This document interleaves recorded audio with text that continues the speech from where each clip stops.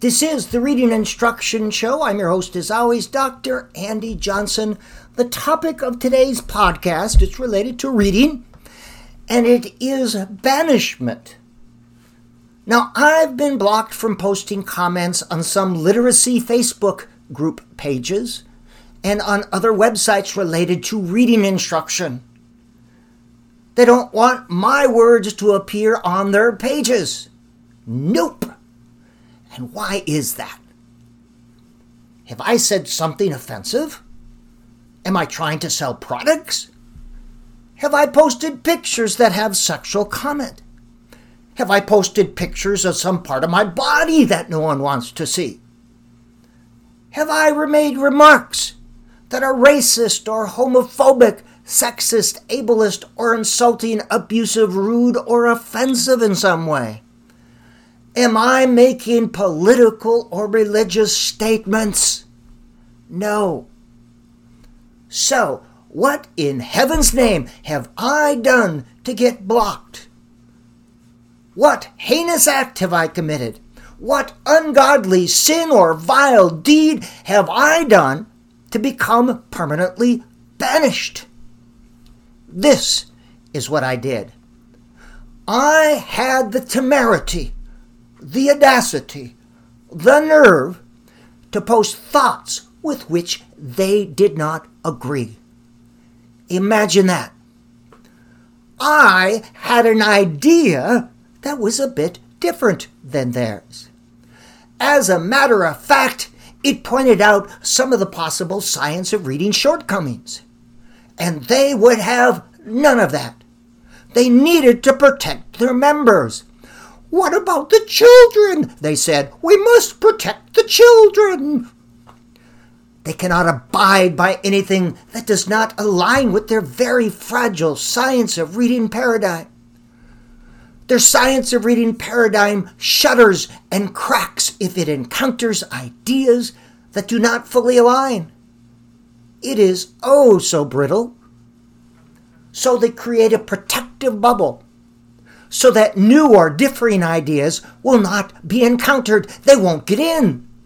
And thus I am shunned, banned, disallowed, exiled, expelled, spit out, regurgitated. How dare I disagree? I must think with the group. As a matter of fact, I must not think at all, just believe what the science of reading group tells me.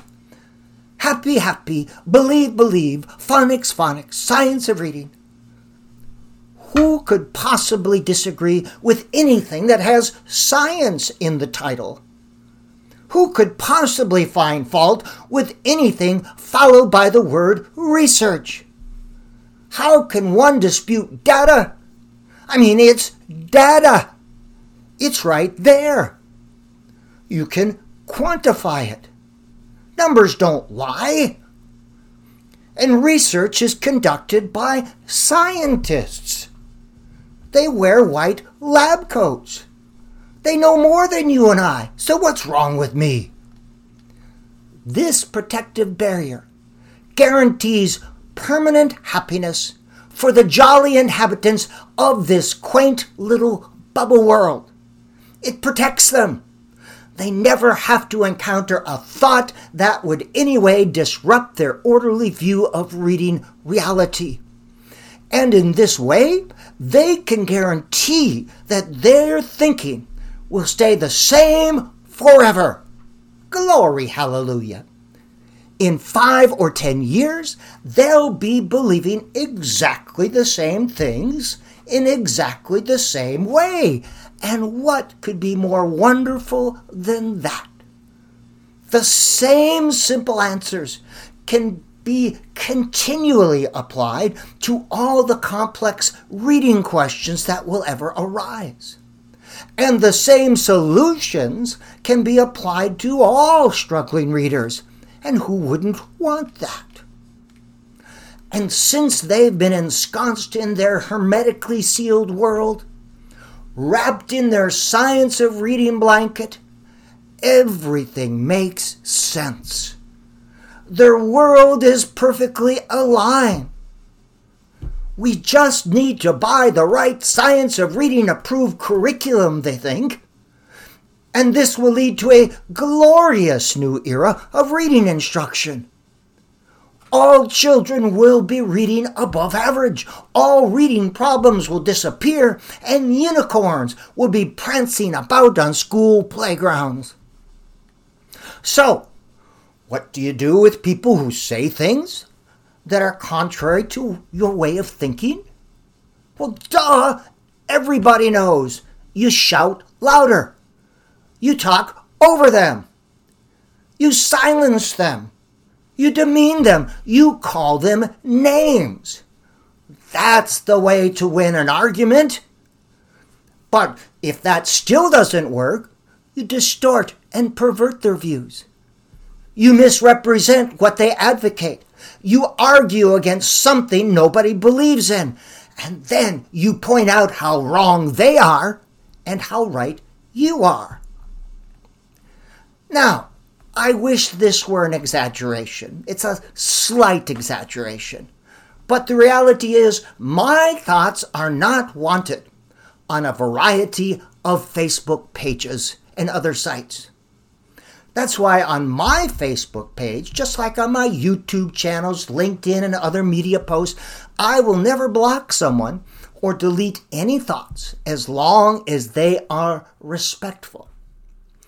That is, when people start calling names and making derogatory remarks, I will give a warning and then I will block.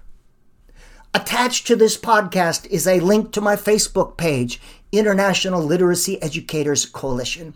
And here I welcome all ideas related to education and literacy. If you have a different idea, let's bring it up. Let's talk about it. What about this podcast, you say? Aren't I being a bit snarky? Yes. Is snarky the same as name-calling and derogatory? I don't think so. But I welcome snarky comments on my websites, but I will snark back a little bit, and that's okay. The point I'm making, I've had to use snarky to get it out there. That instead of engaging in respectful conversation, people are shutting us out.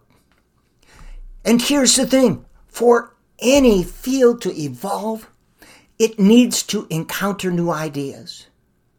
Nothing is fixed and forever. And if you're not evolving, you are devolving. And the field of literacy education will evolve only to the extent that we are able to engage in civil discourse and respectful academic dialogue. That is, we speak with each other and we listen. And it's important that we disagree. This is how things evolve. Even I don't agree with me all the time, meaning that the Andy of 2023 sees things a bit differently from the Andy of 2016 or 18. And I hope my views on things will always keep changing based on new data and new experiences. But it will only occur if I'm willing to hear, to see, or to read things that do not always align. But aren't I just refighting the reading war? Or the reading wars? Well, here's the thing. There was no reading war. There was a coup in which one side used power, money, and influence to misrepresent and then silence the other. So how about it, Science of Reading people? Why are you blocking me? What are you afraid of? Let's start the conversation. This has been the Reading Instruction Show. I'm your host, as always, Dr. Andy Johnson.